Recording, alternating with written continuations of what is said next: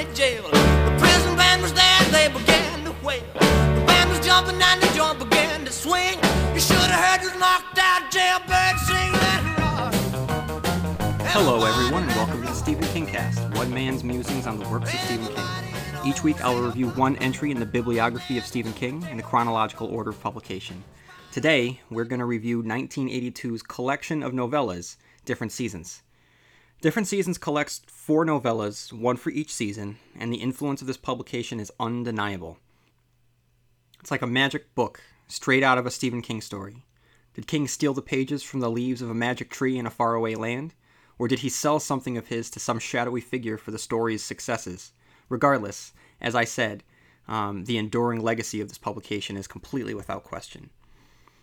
Of the 4 stories collected, 3 have been adapted into film, and of those 3, 2 are considered among the most beloved feel-good films of all time.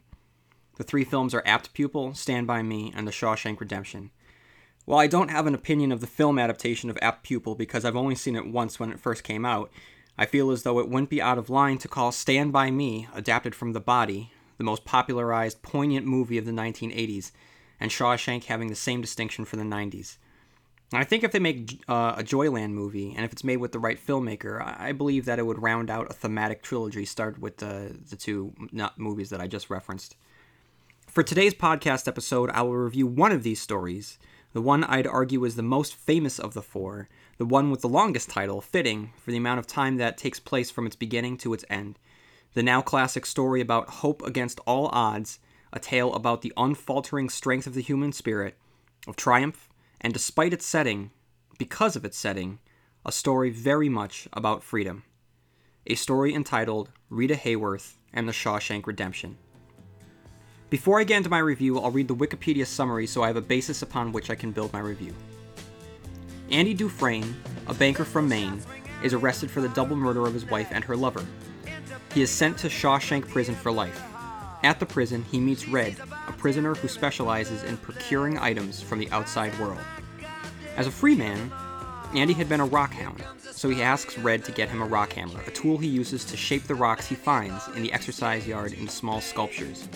Of the next items he orders from Red is a large poster of Rita Hayworth. Over the ensuing years, Andy regularly requests more posters from Red, including pinups of Marilyn Monroe and Jane Mansfield. When asked, Andy tells Red that he likes to imagine he can step through the pictures and be with the actresses. One day, Andy and the other prisoners are tarring a roof when Andy overhears a guard complaining about the amount of tax he will have to pay on a sum of money bequeathed to him. Andy approaches the guard and tells him a way that can legally shelter the money from taxation. A gang of predatory prisoners called the Sisters, led by Boggs Diamond, rapes any prisoner they can, and Andy is no exception. However, when Andy makes himself useful to the guards, they protect him from the Sisters. One night, Boggs is found in his cell unconscious and severely beaten. Andy is also allowed to stay alone in his cell instead of having a cellmate like most other prisoners. Andy's work assignment is later shifted from the laundry to the prison's library. The new assignment also allows Andy to spend more time doing financial paperwork for the staff. Andy applies to the Maine State Senate for funding to expand the library. For years, he gets no response to his weekly letters until the Senate finally sends him $200, thinking Andy will stop requesting funds. Instead of ceasing his letter writing, he starts writing twice as often. His diligent work results in a major expansion of the library's collection, and he also helps a number of prisoners earn equivalency diplomas. The warden of Shawshank, Norton, also realizes that a man of Andy's skills is useful. He has started a program called Inside Out, where convicts do work outside of the prison for slave wages. Normal companies outside cannot compete with the cost of inside-out workers, so they offer Norton bribes not to bid for contracts. This cash has to be laundered somehow, and Andy makes himself useful here as well. One day, Andy hears from another prisoner, Tommy Williams, whose former cellmate had bragged about killing a rich golfer and a lawyer's wife. Andy latches onto the idea that the word lawyer could have easily been mixed up with banker, the professions being similarly viewed by the uneducated public, when framing the lawyer for the crime. Upon hearing Tommy's story, Andy realizes that this evidence could possibly result in a new trial and a chance at freedom. Norton scoffs at the story, however, and as soon as possible he makes sure Tommy is moved to another prison. Andy is too useful to Norton to be allowed to go free. Furthermore, he knows details about Norton's corrupt dealings. Andy eventually resigns himself to the fact that the prospect for his legal vindication has become non-existent. Before he was sentenced to life, Andy managed to sell off his assets and invest the proceeds under a pseudonym. This alias, Peter Stevens, has a driver's license, social security card, and other credentials. The documents required to claim Stevens' assets and assume his identity are in a safe deposit box in a Portland bank. The key to the box is hidden under a rock along a wall lining a hayfield in the small town of Buxton, not far from Shawshank. After 18 years in prison, Andy shares the information with Red, describing exactly how to find the place and how one day Peter Stevens will own a small seaside resort hotel in Zihuatanejo, Mexico. Andy also tells Red that he could use a man who knows how to get things. Red, confused about why Andy has confided this information in him, reflects on Andy's continued ability to surprise. One morning, after he has been incarcerated for nearly 27 years, Andy disappears from his locked cell. After searching the prison grounds and surrounding area without finding any sign of him, the warden looks in Andy's cell and discovers that the current poster pasted to his wall of a young Linda Ronstadt, Raquel Welch in the film adaptation of the novella, covers a man-sized hole. Andy had once used his rock hammer not just to shape rocks, but to carve a hole through the wall. Once through the wall, he broke into a sewage pipe, crawled through it, emerged into a field beyond the prison's outer perimeter, and vanished. His prison uniform is found 2 miles away from the outfall. How he made good his escape with no equipment, clothing, or known accomplices, nobody can determine. A few weeks later, Red gets a blank postcard from a small Texas town near the Mexican border and surmises that Andy had crossed the border there. Shortly afterwards, Red is paroled. After nearly 40 years of imprisonment, he finds the transition to life outside a difficult process. On the weekends, he hitchhikes to Buxton, searching for suitable hayfields from Andy's directions. After several months of wandering around the rural town roads, he finds a field with a rock wall on the correct side, with a black rock on it. Under this rock, he finds a letter addressed to him from Peter Stevens, inviting him to join Peter in Mexico. With the letter are 20 $50 bills. The story ends with Red violating his parole to follow Andy to Mexico. So just some general thoughts before we get into the characters. So the first thing that struck me, having read the Stephen King works up until this point, is that it's in first person. Now, outside of the Sue Snell testimony entries in Carrie, which is taken from transcripts, this is King's first-person work of a significant length, and much of the success of this story derives from this storytelling choice. In order for this story to work, we need to feel Andy's imprisonment, his hopes, his fears, and while King manages to do this regularly with his characters in his usual third-person perspective, his ability to make the reader empathetic to his character's struggles here is supercharged. Andy is not locked within the walls of Shawshank by himself. Neither is Red. Each of us are with them, and King is the one who led us willingly to behind the bars like some Pied Piper of penitentiaries.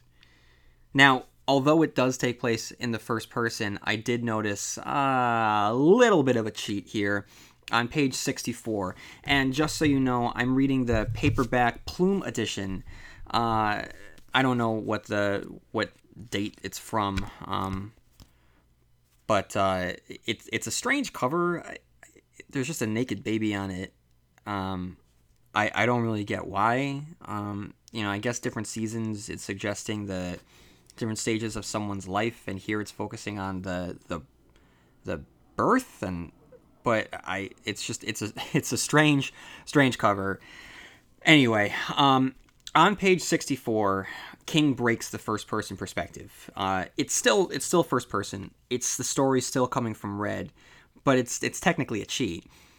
It's a scene related from Andy to Red and from Red to us, but the scene functions just like a third-person narrative, all of a sudden including dialogue between two characters, Andy and Norton, in a conversation that our narrator was never present for. So that's a glaring error in the structure of this novella. I understand the necessity, because we have to understand the frustration that Andy is feeling, because we need to, in order to feel that moment of despair when he realizes basically what's happening here is this is the scene where Andy goes to Norton when he finds out about the possibility of freedom with the fact that his killer is out there and has been identified and he can have a new trial, and Norton just waves it away, and so we need to be there, and there's really no good way for Red to be in that scene, because there's no way that Norton would allow Red to be that in a conversation with Andy when Andy is so aware of the shady dealings with Norton. So King had to convey it to us somehow, so he conveys it through Red, but Red just changes his storytelling technique, and all of a sudden it's not from his perspective anymore. He's kind of adopted the perspective of Andy in that moment. And he's not referring to Andy as I, he's still referring to him as Andy, but the level of detail that he's able to describe for a situation that he wasn't there to see doesn't really jive with the other scenes where he described events that he wasn't a part of. So to me, that particular scene is just an example of Stephen King just showing his hand a little bit more than he did for the rest of the novel. So it's the one thing that seemed out of place in an otherwise perfect short story. So I want to talk about the importance of the setting here, because notice that the title isn't Rita Hayworth and the Dufresne Redemption. Andy might be our hero and Red our narrator, but if you want to argue that Shawshank is the star of the story, I'm not going to stop you. King knows this and stresses the importance of realizing the physicality of the prison within the mind of the reader, detailing its layout on pages 26 and 27. It's so important because it gives us a sense of geography, because these characters spend so many years of their lives, and the story isn't very long. It's just it's over 100 pages and that's it. But he has to be able to make this setting work. If it doesn't work, then the story falls apart. So he does a great job at detailing the different locations of the prison, the layout of the prison, and that takes place on pages 26 and 27. Now, the important thing that King does so well here, he knows how to add little flourishes to his work. That reminds me of a quote from his son, author Joe Hill, who said something along the lines of, "My father has forgotten more about the craft of writing than I'll ever learn about it." Such a technique is in his almost effortless ability to tease the reader, to draw them in. On page 31, Red remembers getting the rock hammer for Andy and nonchalantly references the sisters, offering no explanation for them, just letting their existence come about naturally, organically. It's a little spice that makes our literary taste buds come alive, giving an extra flavor to the scene, only later explaining who the sisters are. He lets the question mark of them grow just long enough to let it curl and sharpen its edge, and before you know it, that question mark has turned into a hook, and he's reeling us in. He then describes the sisters in all of their awfulness on page 32. He writes, "And then there are the sisters. They are to prison society what the rapist is to the society outside of the walls. They're usually long-timers doing hard bullets for brutal crimes. Their prey is the young, the weak, and the inexperienced, or, as in the case of Andy Dufresne, the weak-looking. Their hunting grounds are the showers, the cramped tunnel-like area behind the industrial washers and the laundry, sometimes the infirmary. On more than one occasion, rape has occurred in the closet-sized projection booth behind the auditorium. Most often what the sisters take by force they could have had for free if they wanted it that way. Those that could have been turned always seems to have crushes on one sister or another, like teenage girls with their Sinatras, Presleys, or Redfords. But for the sisters, the joy has always been by taking it by force, and I guess it always will be." So with that description, we get the threat of these characters, and all of a sudden the tension increases and our sense of worry for Andy increases, all because King was able to tease them out. And he continues to tease throughout the rest of the novel. He teases the events of mid-May 1950. He teases Byron Hadley, giving us an incredible description before launching the character at us. So by the time he begins interacting with our characters, King has already created the legend on page 42. During the scene, it's when they're tarring the roof, and Andy overhears. He's gonna overhear Byron talking about the tax, and so this is what King writes: "For Byron Hadley, there is no basis of comparison. He could sit there, cool, and at his ease under the warm May sun, to find the gall to mourn his own good luck, while less than 10 feet away a bunch of men were working and sweating and burning their hands on great big buckets filled with bubbling tar, men who had to work so hard in their ordinary round of days that this looked like a respite. You may remember the old question, one that's supposed to define your outlook on life when you answer it. For Byron Hadley, the answer would always be half empty. The glass is half empty. Forever and ever, amen. If you gave him a cool drink of apple cider, he'd think about vinegar. If you told him his wife had always been faithful to him, he'd tell you it was because she was so damn ugly. And this goes back to how well King is able to create characters. But basically, this particular character is a character that had been referenced a few pages before, had been talked about, Hadley was talked about, and then all of a sudden, boom, we get the description of Hadley. And it wouldn't be as effective if he hadn't, rolled out that tease. On page 55, he teases the cold draft in Andy's cell. Which later, becomes the reveal that there's a giant hole in Andy's cell. He teases the idea that something bad had happened to Andy while introducing the new warden, Norton. So rather than getting right to it, he details the corruption of Norton, his use of Andy, and the entire time the readers demand to get to the point. And then to punish us further, he introduces the name Tommy Williams, creating a new tease. Who's Tommy Williams? And then King tells you about it. And every time he tells you about it, he pushes away further and further the bad thing that happened to Andy. He teases the escape. Having Red tell us that he escaped, tells us how they searched the prison, tells us the protocol when a prisoner goes missing, but he doesn't come right out and tell us that he's missing. Now, these teases aren't just included to engage the reader, they also serve the narrative as well. We are, in a sense, prisoners of the tale, King the Warden, trapping us within his storytelling, with these teases serving as possibilities that we constantly yearn for, just like a prisoner yearns for the day he is free. So now I want to talk about the characters here. The first one, of course, being Andy.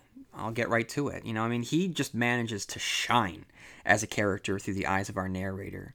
There's a description of him on page 17. He's someone clearly out of place in a prison, and King quickly establishes from the get-go the difference between Andy and what you expect from an inmate. So when Andy came to Shawshank in 1948, he was 30 years old. He was a short, neat little man with sandy hair, and small, clever hands. He wore gold-rimmed glass spectacles. His fingernails were always clipped, and they were always clean. That's a funny thing to remember about a man, I suppose, but it seems to sum Andy up for me. He always looked as if he should have been wearing a tie. On the outside, he had been a vice president in the trust department of a large Portland bank. Good work for a man as young as he was, especially when you consider how conservative most banks are. And you have to multiply that conservatism by 10 when you get up into New England, where folks don't like to trust a man with their money unless he's bald, limping, and constantly plucking at his pants to get his truss around straight. Andy was in for murdering his wife and her lover. So that crime that I just mentioned is described in great length, and although the story takes place in the 1940s, the sensationalism of the case rings frighteningly true today. In fact, it has echoes of the smash hit Gone Girl, soon to be a major motion picture, directed by David Fincher, starring Batman himself, Ben Affleck. Andy's character traits speak to his logical, rational nature, whether it be the matter-of-fact way in which he testifies, a manner that struck the jury as remorseless, or how he, year after year, procured, then provided a ritualized method of social drinking once behind bars. Andy might be meticulous, he might be rational, and he may appear unemotional, but he isn't without grit, as evidenced by a very dry, wise-ass nature that doesn't do him any favors in the jury, but wins us over nonetheless.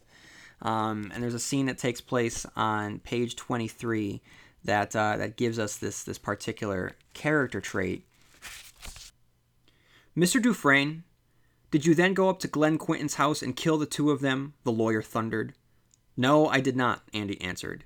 By midnight, he said, he was sobering up. He was also feeling the first signs of a bad hangover. He decided to go home and sleep it off and think about the whole thing in a more adult fashion the next day. At the time I drove home, I was beginning to think that the wisest course would be simply let her go to Reno and get her divorce. Thank you, Mr. Dufresne. The DA popped up. You divorced her in the quickest way you could think of, didn't you? You divorced her with a .38 revolver wrapped in dish towels, didn't you? No, sir, I did not, Andy said calmly. And then you shot her lover? No, sir. You mean you shot Quentin first? I mean, I didn't shoot either one of them. I drank 2 quarts of beer and smoked however many cigarettes the police found at the turnout. Then I drove home and went to bed. You told the jury that between August 24th and September 10th you were feeling suicidal. Yes, sir. Suicidal enough to buy a revolver? Yes. Would it bother you overmuch, Mr. Dufresne, if I told you that you do not seem to me to be the suicidal type? And here's where Andy gets to be a wise ass. No, Andy said. But you don't impress me as being terribly sensitive, and I doubt very much that if I were feeling suicidal, I would take my problem to you. So, I love that line because it shows his quick wit, and it shows that he's meticulous, but he's not without making mistakes, because that it doesn't really win him over any favors on the jury, even though it definitely makes us like him a little bit more. The novella might take place within a familiar world, one closer to our own than, say Salem's Lot, and especially his most recent at the time, The Dark Tower. But make no mistake, Andy Dufresne, for all of his layers of being the everyman, is really anything but. In fact, he seems to have a superpower of his own, except it's one that isn't as flashy as Carrie White's ability to bring down a good time or Charlie McGee's snowman slaying techniques. No, Andy's might not be as flashy, but his are just as important. Andy's superpower is to survive, even thrive, in prison. He does this with quick wit, a backbone of steel, a keen eye, and an intangible X factor that I wouldn't be surprised if a character had identified as an ability to shine. Look no further than page 28. During the scene, he's talking to Red, and an old friction-taped baseball flew towards us, and he turned, cat quick, and picked it out of the air. It was a move Frank Malzone would have been proud of. Andy flicked the ball back to where it come from, just a quick and easy-looking flick of the wrist, but that throw had some mustard on it, just the same. Here we see that his reactions are charged up, and his cat-like ability suggests an advantage over his fellow inmates. And it's not just a physical cat-like ability, it's just... cats are survivors, and Andy is definitely a survivor. Red even admits to the contribution of constructing the myth of Andy, transforming him from human to prison legend starting on page 39, because the more we learn about him, the less he seems like a real person. You may have gotten the idea that I'm describing someone who's more legend than man, and I would have to agree that there's some truth to that. To us long-timers who knew Andy over space of years, there was an element of fantasy to him, a sense, almost, of myth magic, if you get what I mean. The story I passed on about Andy refusing to give Boggs Diamond a head job is part of that myth, and how he kept on fighting the sisters is part of it, and how he got the library job is part of it too, but with one important difference. I was there, and I saw what happened, and I swear on my mother's name that it's all true. The oath of a convicted murderer may not be worth much, but I believe this: I don't lie. So in short, Andy might look like a small fish, but he's actually a shark. His request for the rock hammer defines the strength of this character.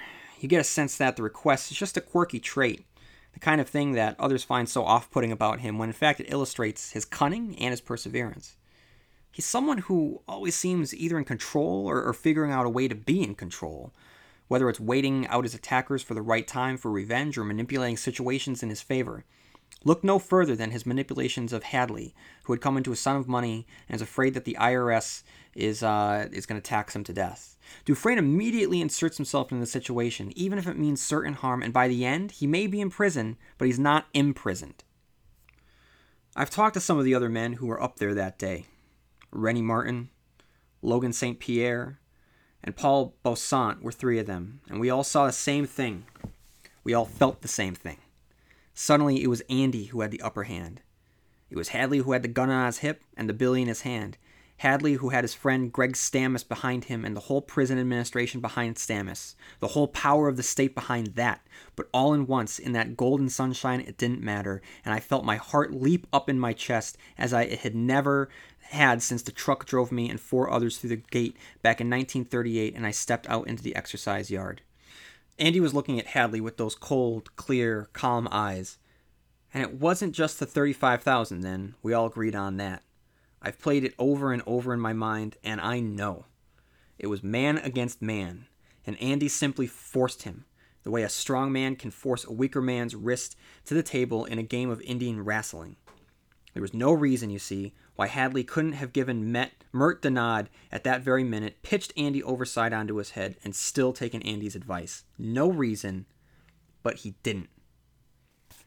So Andy gets Hadley to provide some beers to the boys, and then King writes, "That's how, on the second to last day on the job, the convict crew that tarred the plate factory roof in 1950 ended up sitting in a row at 10 o'clock on a spring morning, drinking Black Label beer supplied by the hardest screw that ever walked a turn at Shawshank State Prison. That beer was piss warm, but it was still the best I ever had in my life.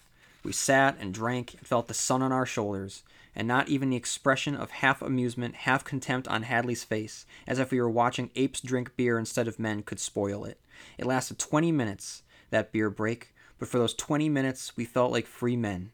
We could have been drinking beer and tarring the roof of one of our own houses.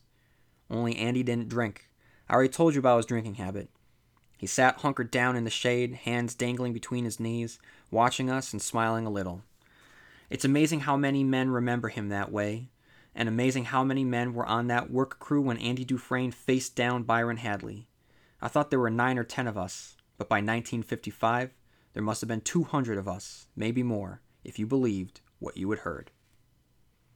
So yeah, you asked me to give you a flat-out answer to the question of whether I'm trying to tell you about a man or a legend that got made up around the man, like a pencil around a piece of grit. I'd have to say that the answer lies somewhere in between. All I know for sure is that Andy Dufresne wasn't much like me or anyone else I ever knew since I came inside. He brought in $500 jammed up his back porch, but somehow that gray meat son of a bitch managed to bring in something else as well. A sense of his own worth, maybe, or a feeling that he would be the winner in the end, or maybe it was only a sense of freedom, even inside these goddamn gray walls. It was a kind of inner light that he carried around with him. So this not only demonstrates his brilliance, what he was able to do with Hadley, but it also grows his mythology as evidenced by Red.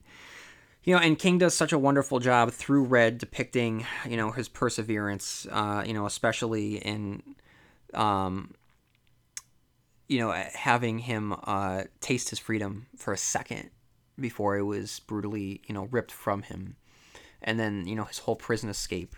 All of this just creates a character that, needs to feel like a very strong and vibrant character that we need to get behind while we spend the years and years and years with him. So then I want to talk very, very briefly about Red. Page 28 is when we witness the beginnings of the Red-Dufresne friendship, the Dufresneship, if you will, establishing the lifer's opinion on the newbie, and the newbie's possible threat in the form of a bad inmate who speaks to our fears of being unjustly sentenced to prison ourselves. And King makes the effort to differentiate Red as much as he does for Andy, making it clear that although he may be in prison for murder, he's still a man of honor. King writes on the growing opinion of Andy Dufresne, "I don't have to listen to rumors about a man when I can judge him for myself." And that to me speaks of Red. There's not much more that I really want to say about Red, other than the fact that he's a good guy, and he's our vehicle for being in Shawshank. It's through his eyes, it's his story that he tells. But the focus of the story is on Andy. And then we have Norton. Shawshank Penitentiary might be a character in the story, but it's not the bad guy. Shawshank is Shawshank. It exists. It is populated. It serves its function impassively. It's only until Warden Norton is introduced do we meet the true bad guy of the story, a living, breathing embodiment of everything wrong with humanity, the corruption of the system personified. His villainy is cartoonish, but it's always authentic, and the authenticity makes him just as frightening, if not more so, than any clown in a sewer. In short, I call him cartoonish because he's a mustache-twirling black hat, bad because King needed a bad guy, a symbolic wall that Andy needed to break through.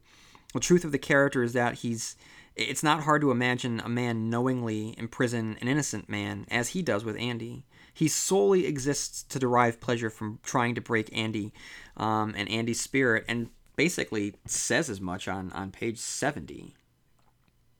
"So why?" Andy repeated. "Can't you tell me why you did it? You knew I wasn't going to talk about anything you might have had going, so you knew that. Why?" "Because people like you make me sick. Norton said deliberately. I like you right where you are, Mr. Dufresne, and as long as I am warden here at Shawshank, you are going to be right here. You see, you used to think that you were better than anyone else. I've gotten pretty good at seeing that one on a man's face. I marked it on yours the first time I walked into the library. It might as well have been written on your forehead in capital letters. That look is gone now, and I like that just fine. It's not just like you are a useful vessel. Never think that. It's simply that men like you need to learn humility. Why, you used to walk around the exercise yard as if it was a living room, and you were at one of those cocktail parties where the hell-bound walk around coveting each other's wives and husbands and getting swishingly drunk. But you don't walk around that way anymore, and I'll be watching to see if you should start to walk that way again. Over a period of years, I'll be watching you with great pleasure. Now get the hell out of here. And then Andy says, okay, but all the extracurricular activities stop now, Norton. The investment counseling, the scams, the free tax advice, it all stops. Get H&R Block to tell you how to declare your income. Warden Norton's face first went brick red, and then all the color fell out of it. You're going back into solitary for that. 30 days, bread and water, another black mark. And while you're in it, think about this. If anything that's been going on should stop, the library goes. I will make it my personal business to see that it goes back to what it was before you came here, and I will make your life very hard, very difficult. You'll do the hardest time you possibly can do. You'll lose that one bunk Hilton down in cell block 5 for starters, and you'll lose those rocks on the windowsill, and you'll lose any protection the guards have given you against the sodomites. You will lose everything. Clear? It was clear enough. So his assault on Andy's freedom damages Andy, but it doesn't break him. In fact, with what comes next proves that's always darkest before the dawn. So on page 74, Andy begins filling Red in on his plans after prison, which again speaks to his ingenuity. We know how Andy will survive when he gets out of prison. We just don't know how he's going to get out of prison. But when he gets out of prison, it's that much more triumphant because of the depiction of Norton, how awful he is. So now has come time for Stephen Kingisms, which is the tricks and tropes and traits of Stephen King. There's not many, but there's definitely a couple. The first is that Castle Rock is referenced. Castle Rock being the fictional small town that Stephen King populates his characters in. And stay tuned in a couple weeks as we get to The Body, which will be a story set entirely within Castle Rock. And then we have a quasi-Kingism. On page 54, Red states that the only roommate Andy ever had was a big Indian named Chief. Now, King loves his pop culture references, and a few years before, The Shining's very own Jack Nicholson had starred in One Flew Over the Cuckoo's Nest, a story involving a silent Native American named Chief. Not only does he drop in this reference, but he also sets up a connective tissue between the two, both being about men trapped behind regimes designed to crush the spirit, both involving the escape of a major character. And that's really all that I have. Sorry, my dog is insisting that I get her water. I'm almost done, okay? Can you just calm down? I'm almost done. So then we have, the only thing that's left is our quote, which can be found on page 4. I'll be back. I'm going to go feed the beast. So, I've returned, and the dog is nice and hydrated now. Anyway, so the quote I think is a good takeaway from the short story is on page 55. I asked him once what the posters meant to him, and he gave me a peculiar, surprised sort of look. Why, they mean the same thing to me as they do most cons, I guess, he said. Freedom. You look at those pretty women and you feel like you could almost, not quite, but almost, step right through and be beside them. Be free. I guess that's why I always liked Raquel Welch the best. It wasn't just her. It was that beach she was standing on. Looked like she was down in Mexico somewhere, someplace quiet, where a man would be able to hear himself think. Didn't you ever feel that way about a picture, Red? That you could almost step right through it. And I think that's exactly what he does. And Stephen King, this won't be the first time Stephen King plays with the idea of stepping through a magic doorway. So stay tuned. constant reader, because eventually I will get to the drawing of the 3. And that's really all that I have to say about Rita Hayworth and The Shawshank Redemption. Stick around next week as I review Frank Darabont's classic feel-good movie, TNT's most popular movie of all time. That would be The Shawshank Redemption. And in the meantime, feel free, as always, to write a review on iTunes and send me your thoughts at StephenKingcast@yahoo.com. And in the meantime, have a great week. And I'll see you here next week, same King time, same King channel, Stephen Kingcast.